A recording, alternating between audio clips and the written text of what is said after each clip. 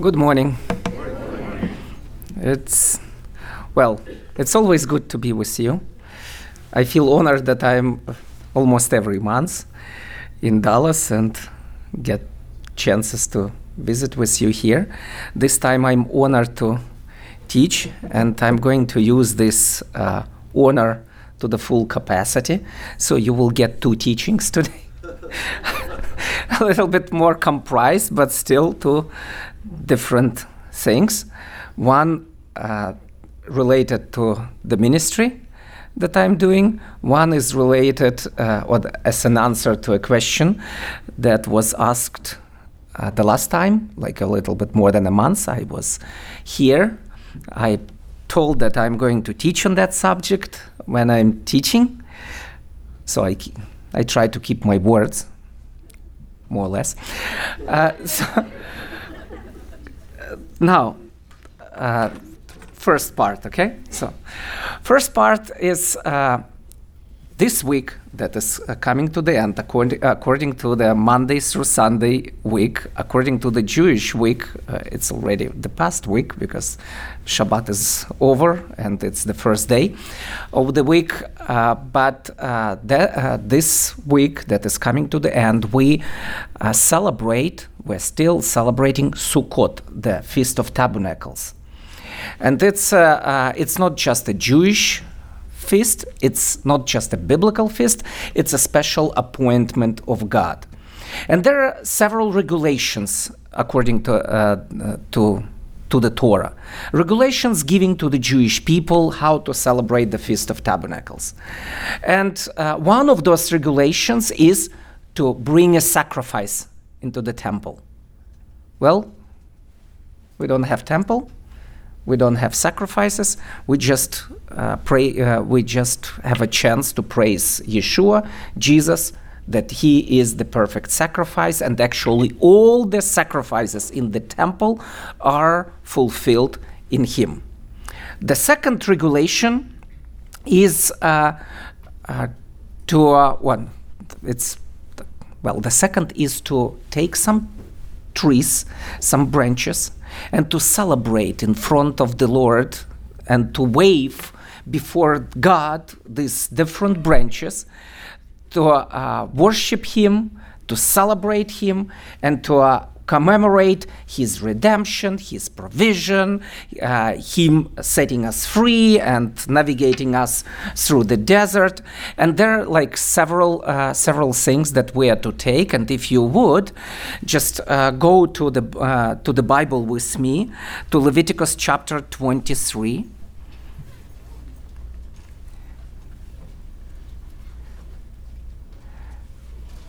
Leviticus chapter 23, I'm going to read from the verse 39.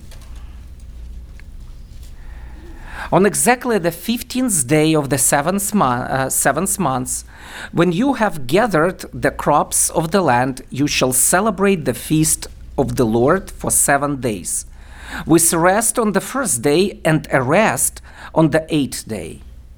Now, on the first day, you shall take for yourself the foliage of beautiful trees, palm branches, and boughs of leafy trees, and willows of the brook, and you shall rejoice before the Lord your God for 7 days.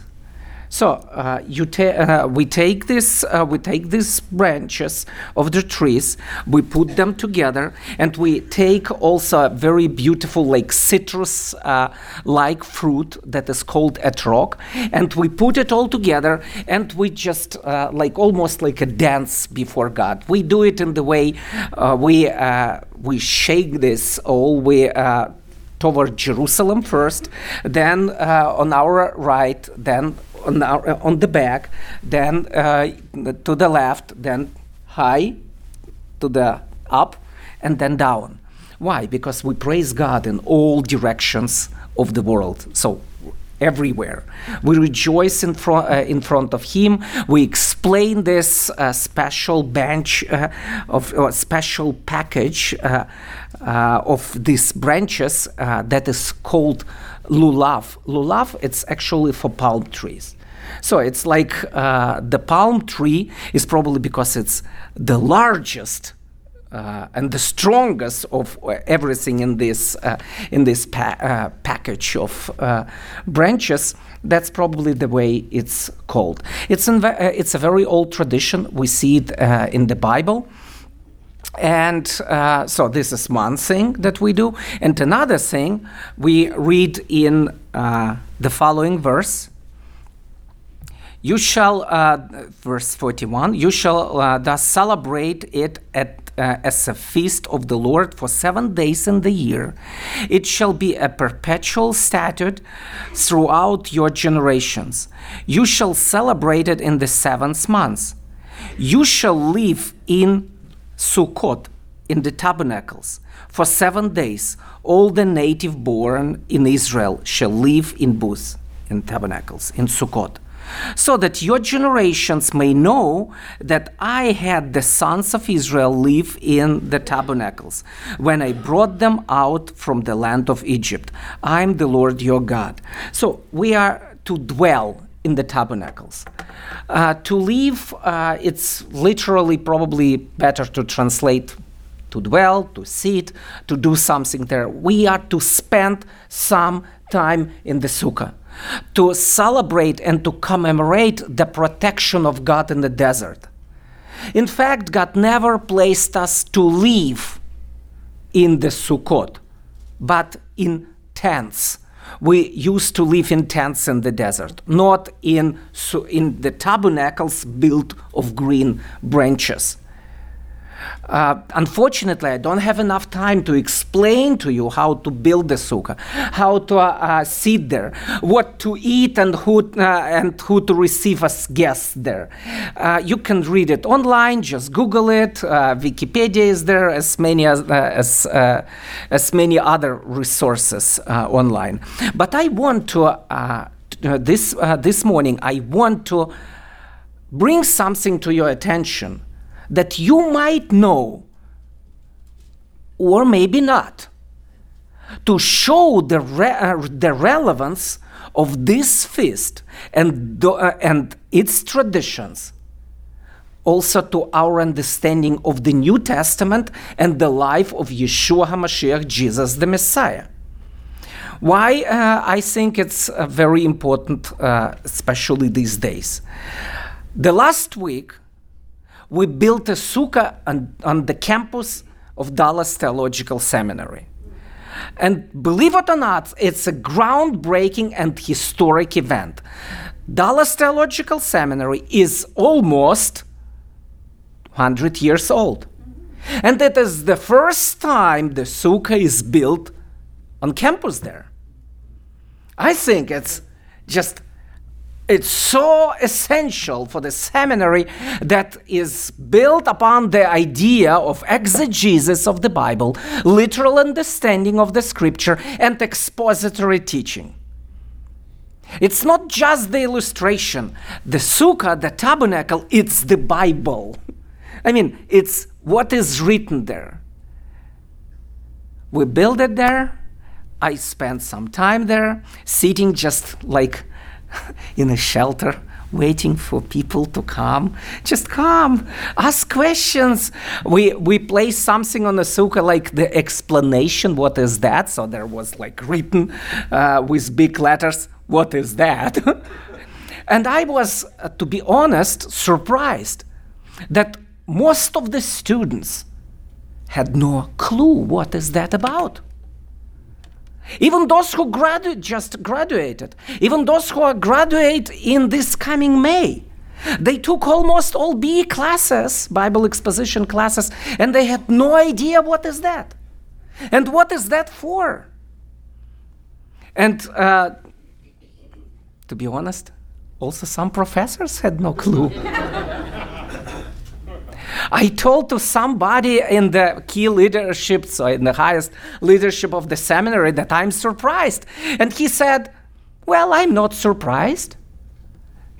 I said, well, maybe you're right, but that's why we are here.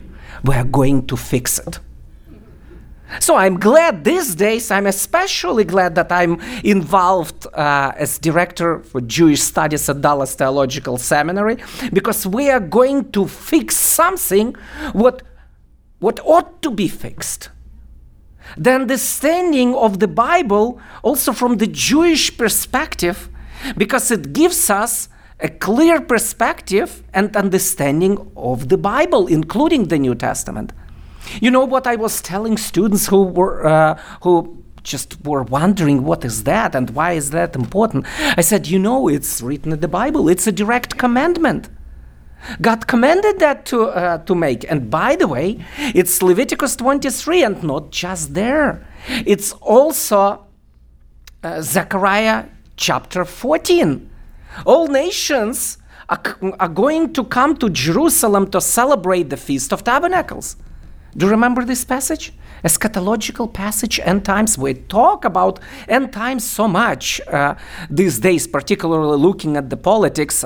Sometimes I'm even getting sick of this. But still, we are just like, we are in end times. Maybe. Okay, I'm not going to talk much this stuff this morning. But Zechariah chapter 14.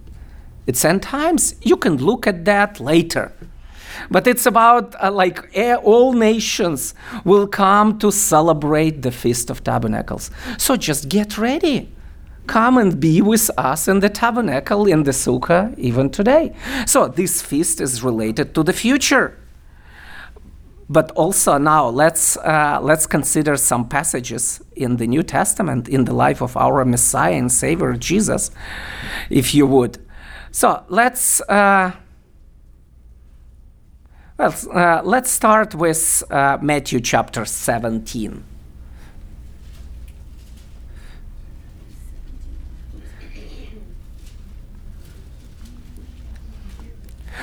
Let me even go one verse up, chapter 16, Matthew chapter 16, verse 28. Truly I say to you, Jesus speaks, there are some of those who are standing here, he speaks to his disciples, who will not taste death until they see the Son of Man coming in his kingdom. So far, so good. So his disciples, they were going to see the glory of the Messiah in his kingdom. And then chapter 17.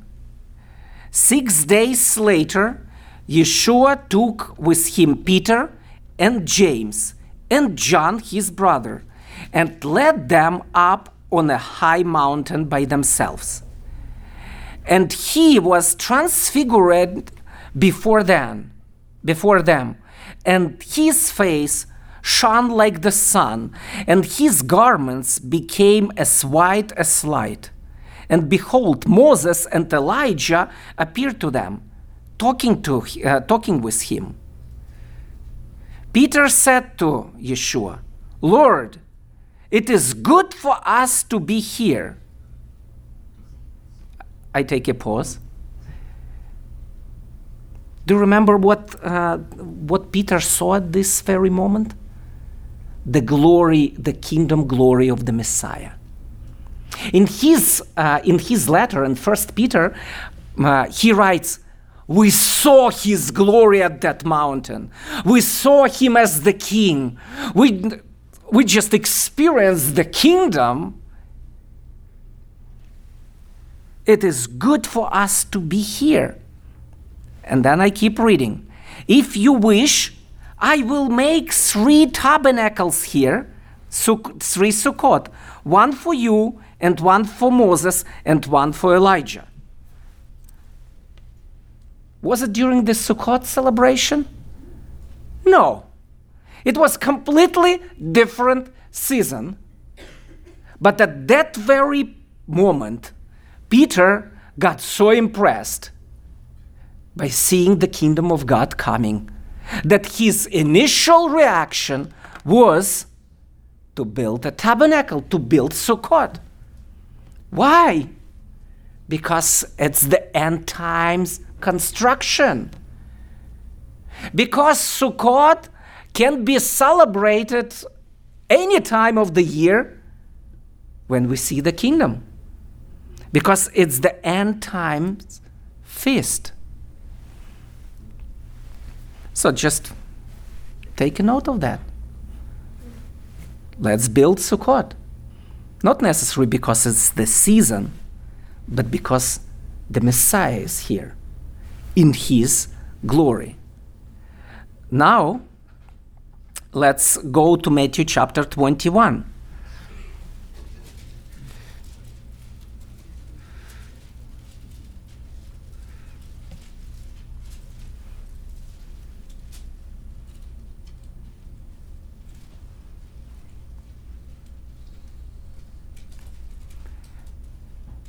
Yeshua, Jesus is coming to Jerusalem. He sits on the donkey and he is coming. Verse 8 and verse 9. Most of the crowd spread their coats in the road, and others were cutting branches from the trees and spreading them in the road. The crowds going ahead of him and those who followed were shouting, Hosanna to the Son of David.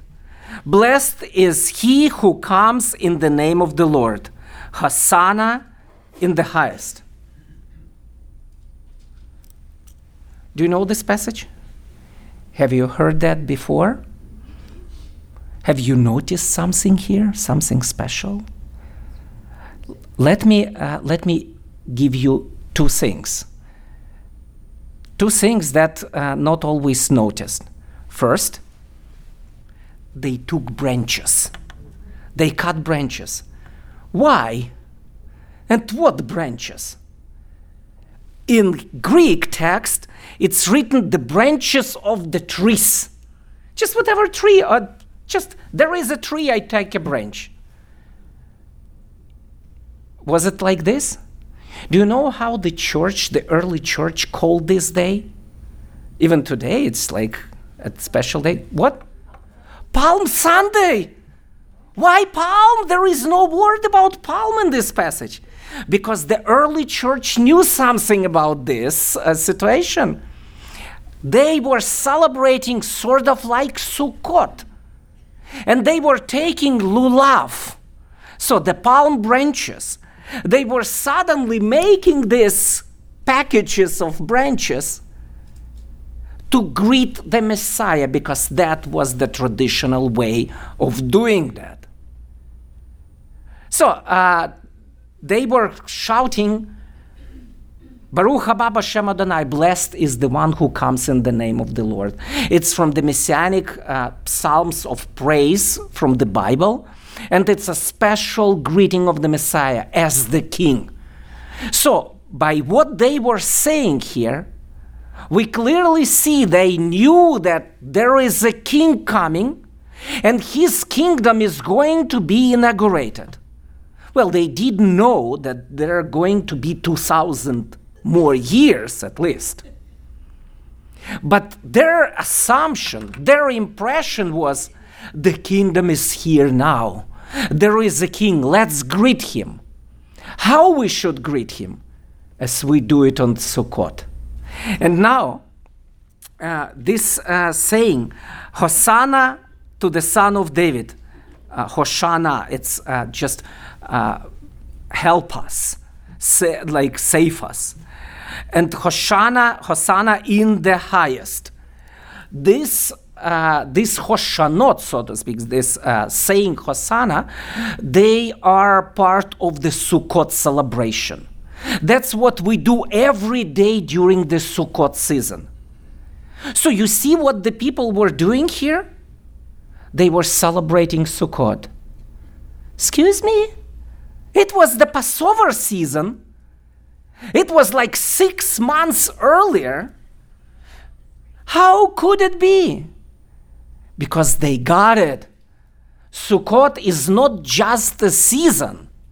Sukkot, it's a prophetic significance, pointing directly to the coming of the Messiah. That's why whenever the Messiah is here, there is Sukkot. Peter was trying to build a sukkah. The people in Jerusalem, the Jewish people, were praising Jesus as at the time of Sukkot, though it was the Passover season. We know that each particular Jewish holiday, or holiday in the Bible, has its fulfillment in Yeshua, in Jesus. We know that with Passover, we know that with Shavuot, with Pentecost. We also assume that the same will be the case with Jewish New Year, with the Feast of Atonement, with the Day of Atonement, and with the Feast of Sukkot.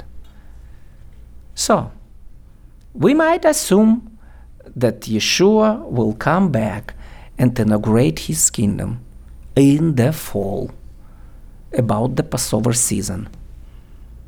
But Yeshua, our King and Messiah, himself said, nobody knows the day or the season when it's going to happen.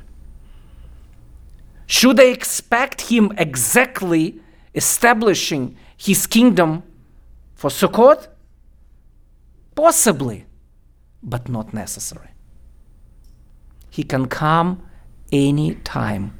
And whenever he comes, whenever his kingdom will be fully established, we will take the branches of particular trees and we will praise him. And we will say, welcome the King, the Son of David. And we will say, Hosanna, and we will build the tabernacles. And we will dwell with him for his kingdom on this earth and for the glorious eternity. That was the first subject. Please pray for what we're trying to do in Dallas Theological Seminary. Because the Jewish studies and activities related to Jewish studies have potential to impact the future generations of the Christian leaders and even Messianic leaders, because there are many Jewish believers, to understand the Bible better, to see the link even better between the Old Testament and the New Testament. And as the slogan of or motto of Dallas Theological Seminary, love well says, it will help Dallas Theological Seminary and Christians to love Jewish people well, even to love Jewish people better. So please pray for what we're trying to achieve. The activities are growing, and we are getting more students involved in all this. There are still some obstacles, there are some challenges, but if you know me, challenges just make me even more energetic. I love challenges, I live by challenges, so just pray for the challenges and for us making the impact and fixing the gap that must be fixed. Okay? Now, about a month ago, as I was here, I was asked, what do Jewish people think about afterlife or the life after death? I said, well, it's a good question. I'm going to talk about that next time I'm here. So now I'm going to talk about Jewish belief regarding the afterlife. Be ready, because as you know, the Jewish mindset, two Jews, 3 opinions. It's also very well related to the understanding of the afterlife, especially with historic development. Let's start with the Bible. in the Bible, according to the Jewish understanding, Jewish scholarly understanding, and to be honest, exegetical understanding, there is not much written about it, like life after death. The majority of the passages that we see in the Old Testament, and I'm talking about Hebrew Bible, about the Old Testament now, the passages say there is life on this earth, then we die, and there is like sort of almost nothing. Scholars try to explain why is that. And some say it's probably because God was trying to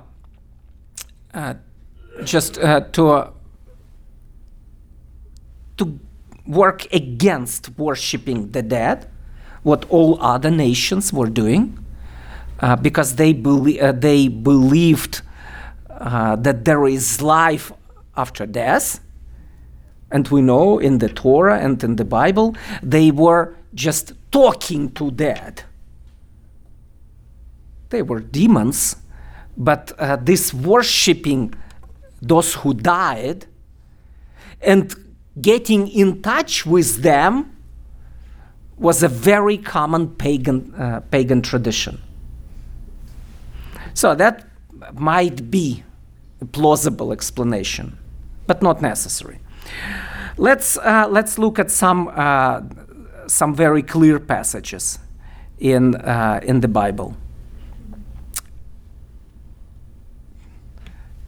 Do you want to help me with some passages? Tell me, what is the most clear passage that you might remember?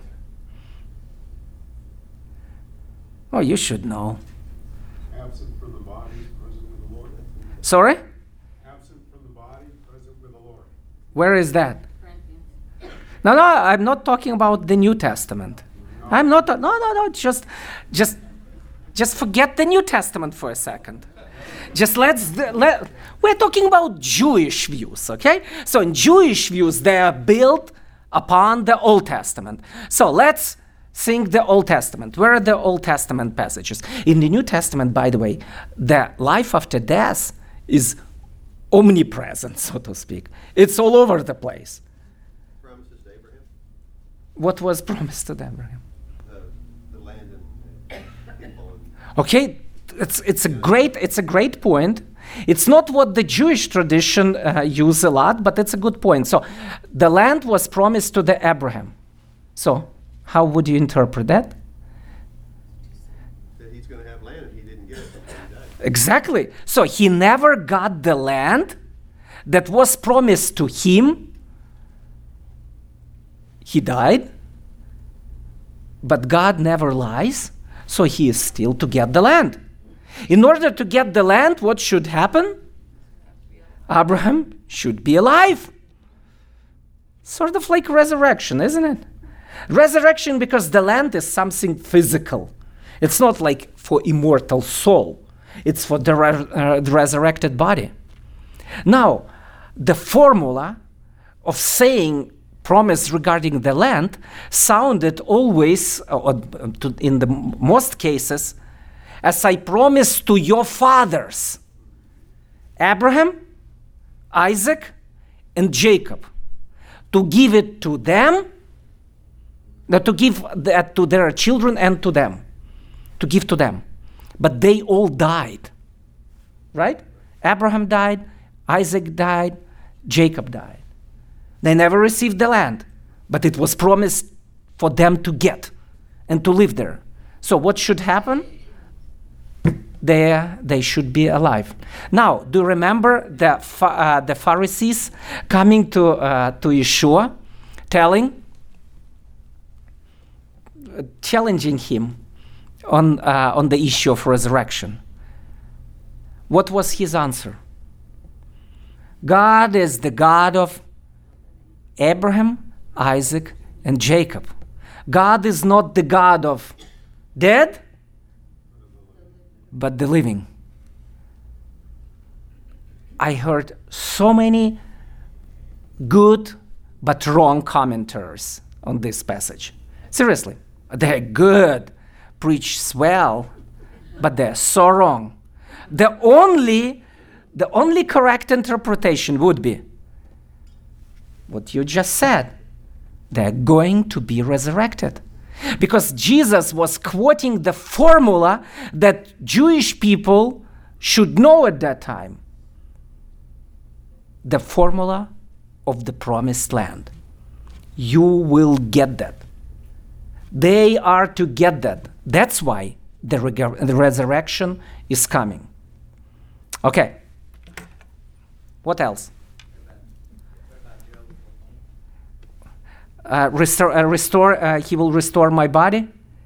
Well, it's good, but at the same time, many exegetical commentators would say it's about Job to be restored in this life, not in the afterlife. You see?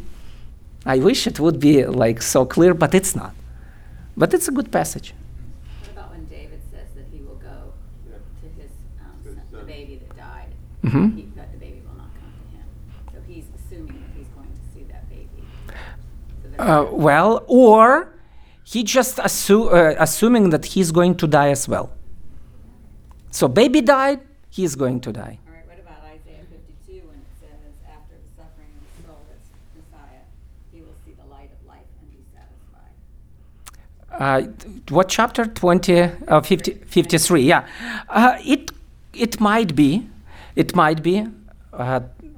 indicating the resurrection of the Messiah, right? So, or the suffering servant. That he died, but then he will see the posterity. He will see the people afterwards, and he is going to reign. Yeah, but it's about the Messiah. It's not about everybody else yet. Yes, but wouldn't that? I'm just asking. So, if you think the Messiah is going to resurrect, who is he going to be reigning? So, and if you believed, I know. So the suffering servant of Isaiah 53 is indeed eternal. Right. And he is going to be risen. But what about us? Well, I would just assume that he's got to reign in. Oh, yes, you're absolutely correct. I agree with you, but it's not clear in the text, you know? Let Abraham and Isaac. What is that? They will go make the sacrifice and will return. But it's not about the resurrection. It's just about that. Well, now you see what you're doing now. You are taking what is written in the New Testament. You project it back, and it's legitimate. It's a midrash. It's a special, like, hidden interpretation that is used of the Old Testament that is used in the New. But you see, you're not doing. You're not talking the clear, direct meaning, not exegesis at the moment, okay? Well, how about Daniel chapter 12? Verse 2. For example, yeah. So let's look Daniel chapter 12.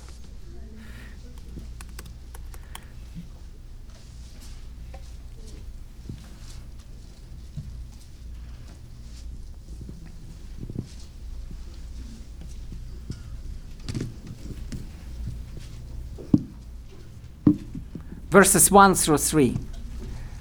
Now at that time, Michael, the great prince who stands guard over the sons of your people, will arise. And there will be a time of distress such as never occurred since there was a nation until that time. And at that time, your people, everyone who is found written in the book, will be rescued. Many of those who sleep in the dust of the ground will awake, these to everlasting life, but the others to disgrace and everlasting contempt. Those who have insight will shine brightly like the brightness of the expanse of heaven. And those who lead the many to righteousness like the stars forever and ever. That's one of those clear indications of the resurrection from the dead. Why, by the way, Jesus never used this passage with the Pharisees, with the Sadducees, Because the Sadducees didn't believe that Daniel is part of the scripture. It was secondary. So Jesus ought to talk to Sadducees from the Torah, from the first 5 books of Moses. What he did. Anyway, that's one of the passages, and pretty clear regarding the resurrection. So take note of this passage. Another one, let's look quickly to Isaiah chapter 25.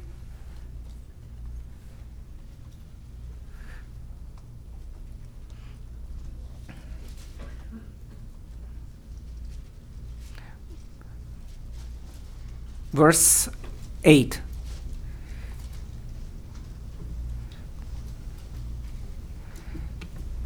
He will swallow up death for all time, and the Lord God will wipe tears from all faces, and he will remove the reproach of his people from all the earth.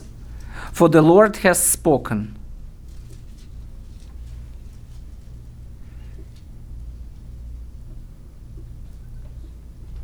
So the death will be gone, and it's another passage that might be used in support of the resurrection.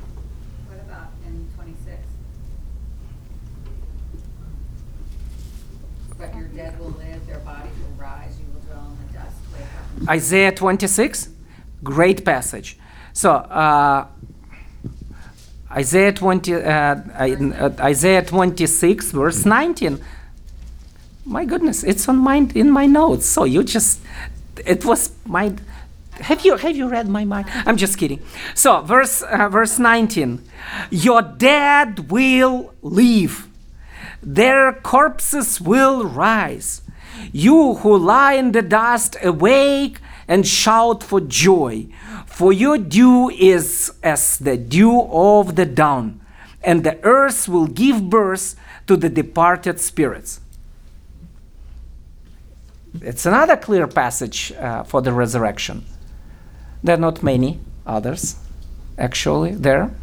But 2 or 3 would be also sufficient at the moment. Now, all these 3 passages, 2 from Isaiah and 1 from Daniel, are they for now or for 100 years back? You see, the resurrection of the dead is related to the eschatological, to the end times, to the time of the restoration, as we know today, for the time of the Messiah, Yeshua, to come back. Now, resurrection we saw, but there is also another Jewish understanding that we also pretty familiar with from the New Testament, and it is about the immortality of our soul. Are you familiar with that? Just our souls are eternal. It's nowhere in the Bible clearly written, actually. In the New Testament, for sure, it's there. But in the Old Testament, there is no clear evidence. Besides maybe Ecclesiastes. Do you remember Ecclesiastes saying something on that?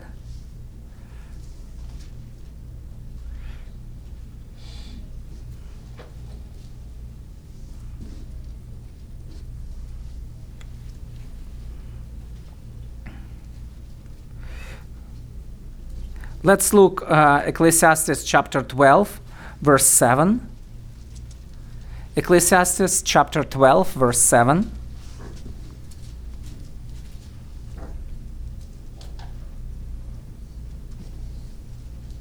Then the dust will return to the earth as it was, and the spirit will return to God who gave it.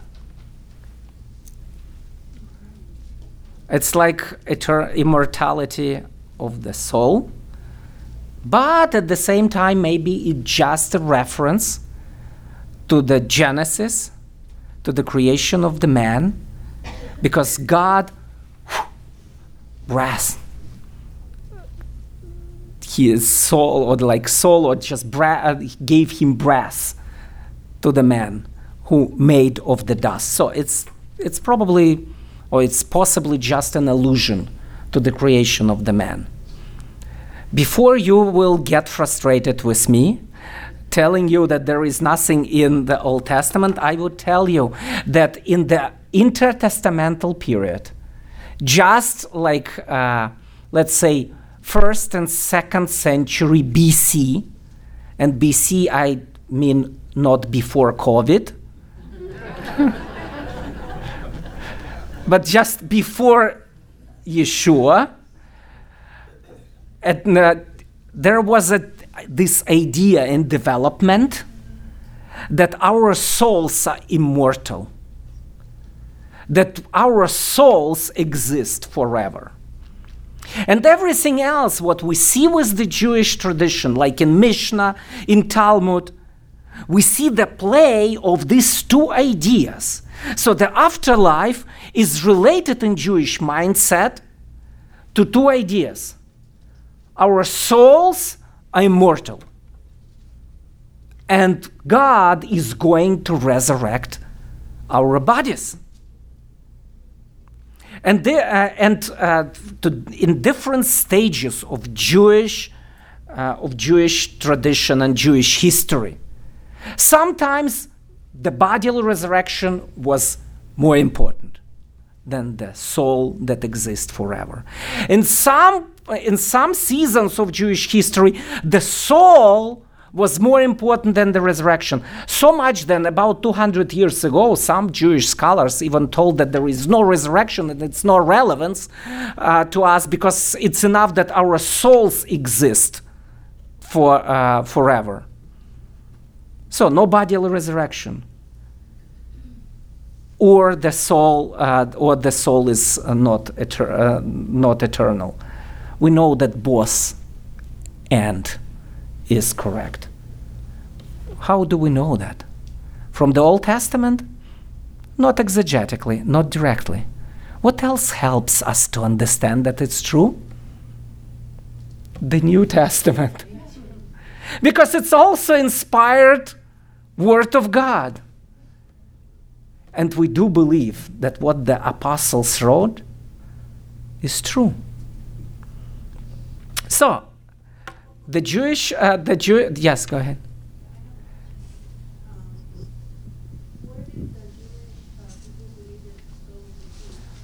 It's a great question.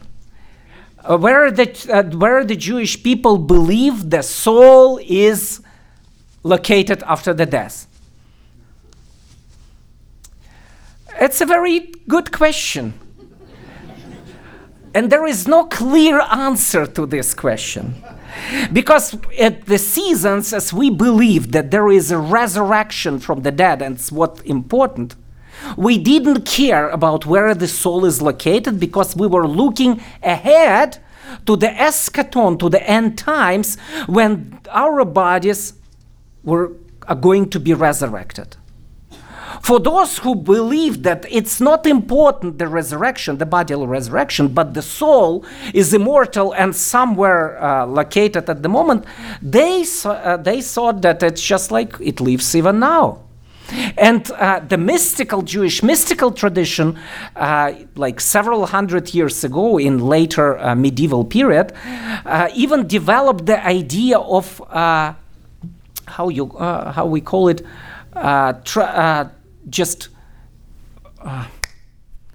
it's when the soul takes different bodies. Reincarnation, yeah. So, believe it or not, but there are many Jewish scholars who believed in reincarnation, and even today there is impact of that. So we have a prayer even to where we ask God to bring our deceased relatives to a better place if we donate some money. So we give some money, give them better place. The Jewish tradition sometimes said, "Why, Gewalt, what are you doing?" by saying that. So there is no common opinion in this regard. And it's also true with us. According to the New Testament, it's not absolutely clear. But what is the most important for us is to believe in two things. First, our souls are immortal, and our life is not over when we die. And second, there is a bodily resurrection coming. And it's not about if we are going to live eternally. It's about where we are going to spend this eternity. So, sorry for not speculating deeper about the location. You can ask your pastor or Wayne later about that. I'm not going to. It's too thin ice for me to walk upon. But let me finish with reading something from the Jewish liturgy, if I may. First passage is from daily prayer. It's a prayer that we say each morning, communal prayer in the synagogue. It's called it's Shacharit, morning prayer, and it's part called Amidah, so we're standing.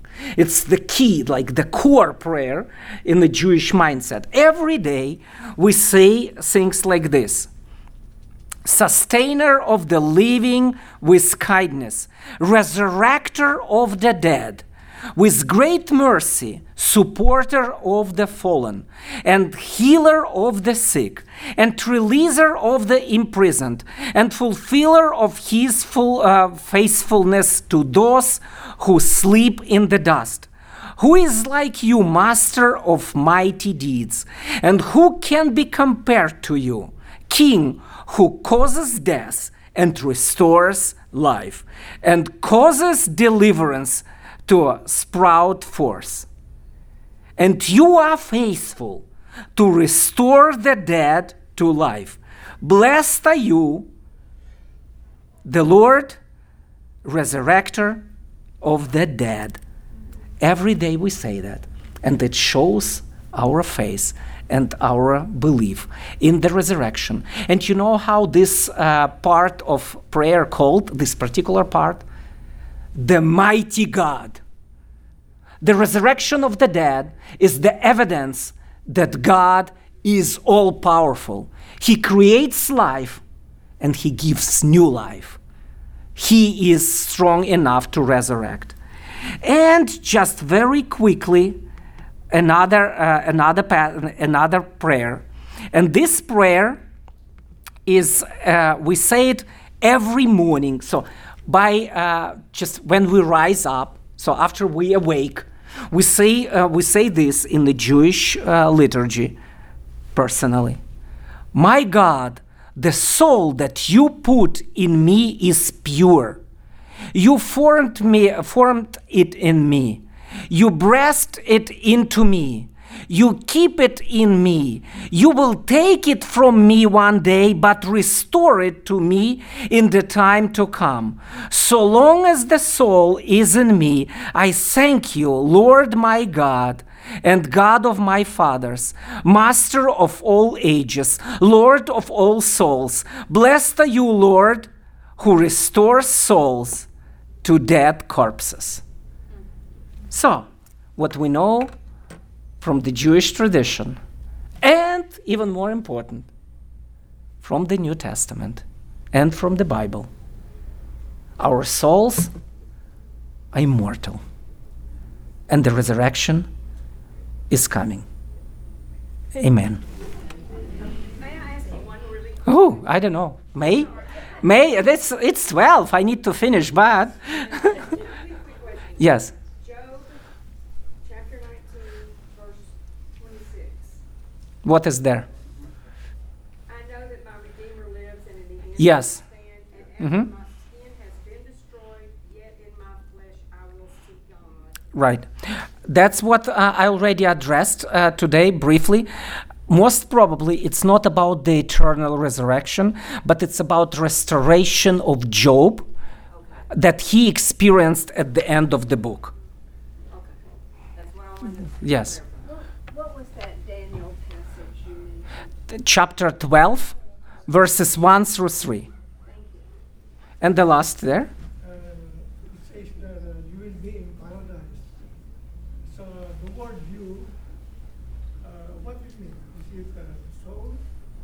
What word? Paradise. What I mean, what is it? They say you will be with me in paradise. Yeah, paradise, literally it means, What I'm after is the word you. What does you mean? Is it referring to the soul, to the new body? cool. Cool, we need another hour for that, but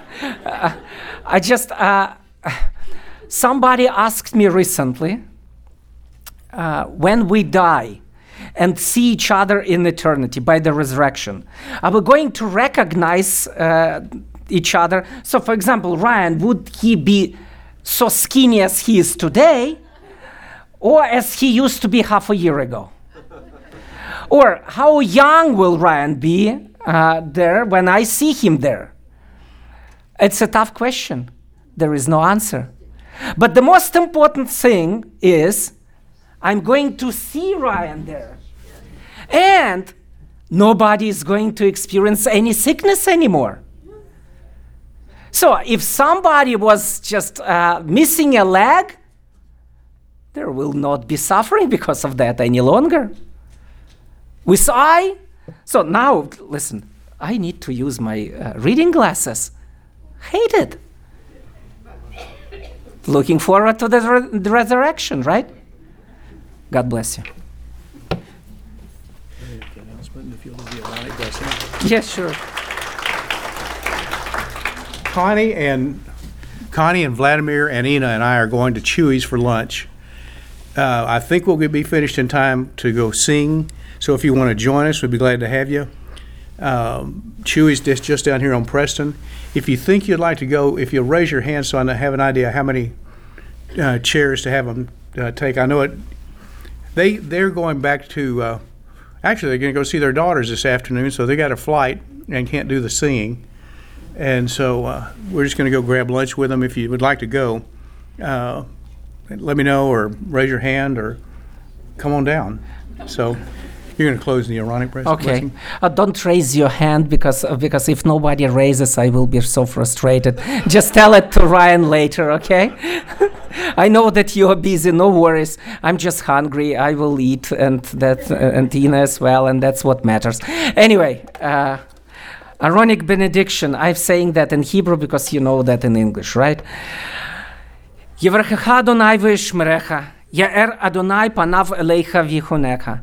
Isa Adonai panav elecha v'yasem lecha shalom. Amen.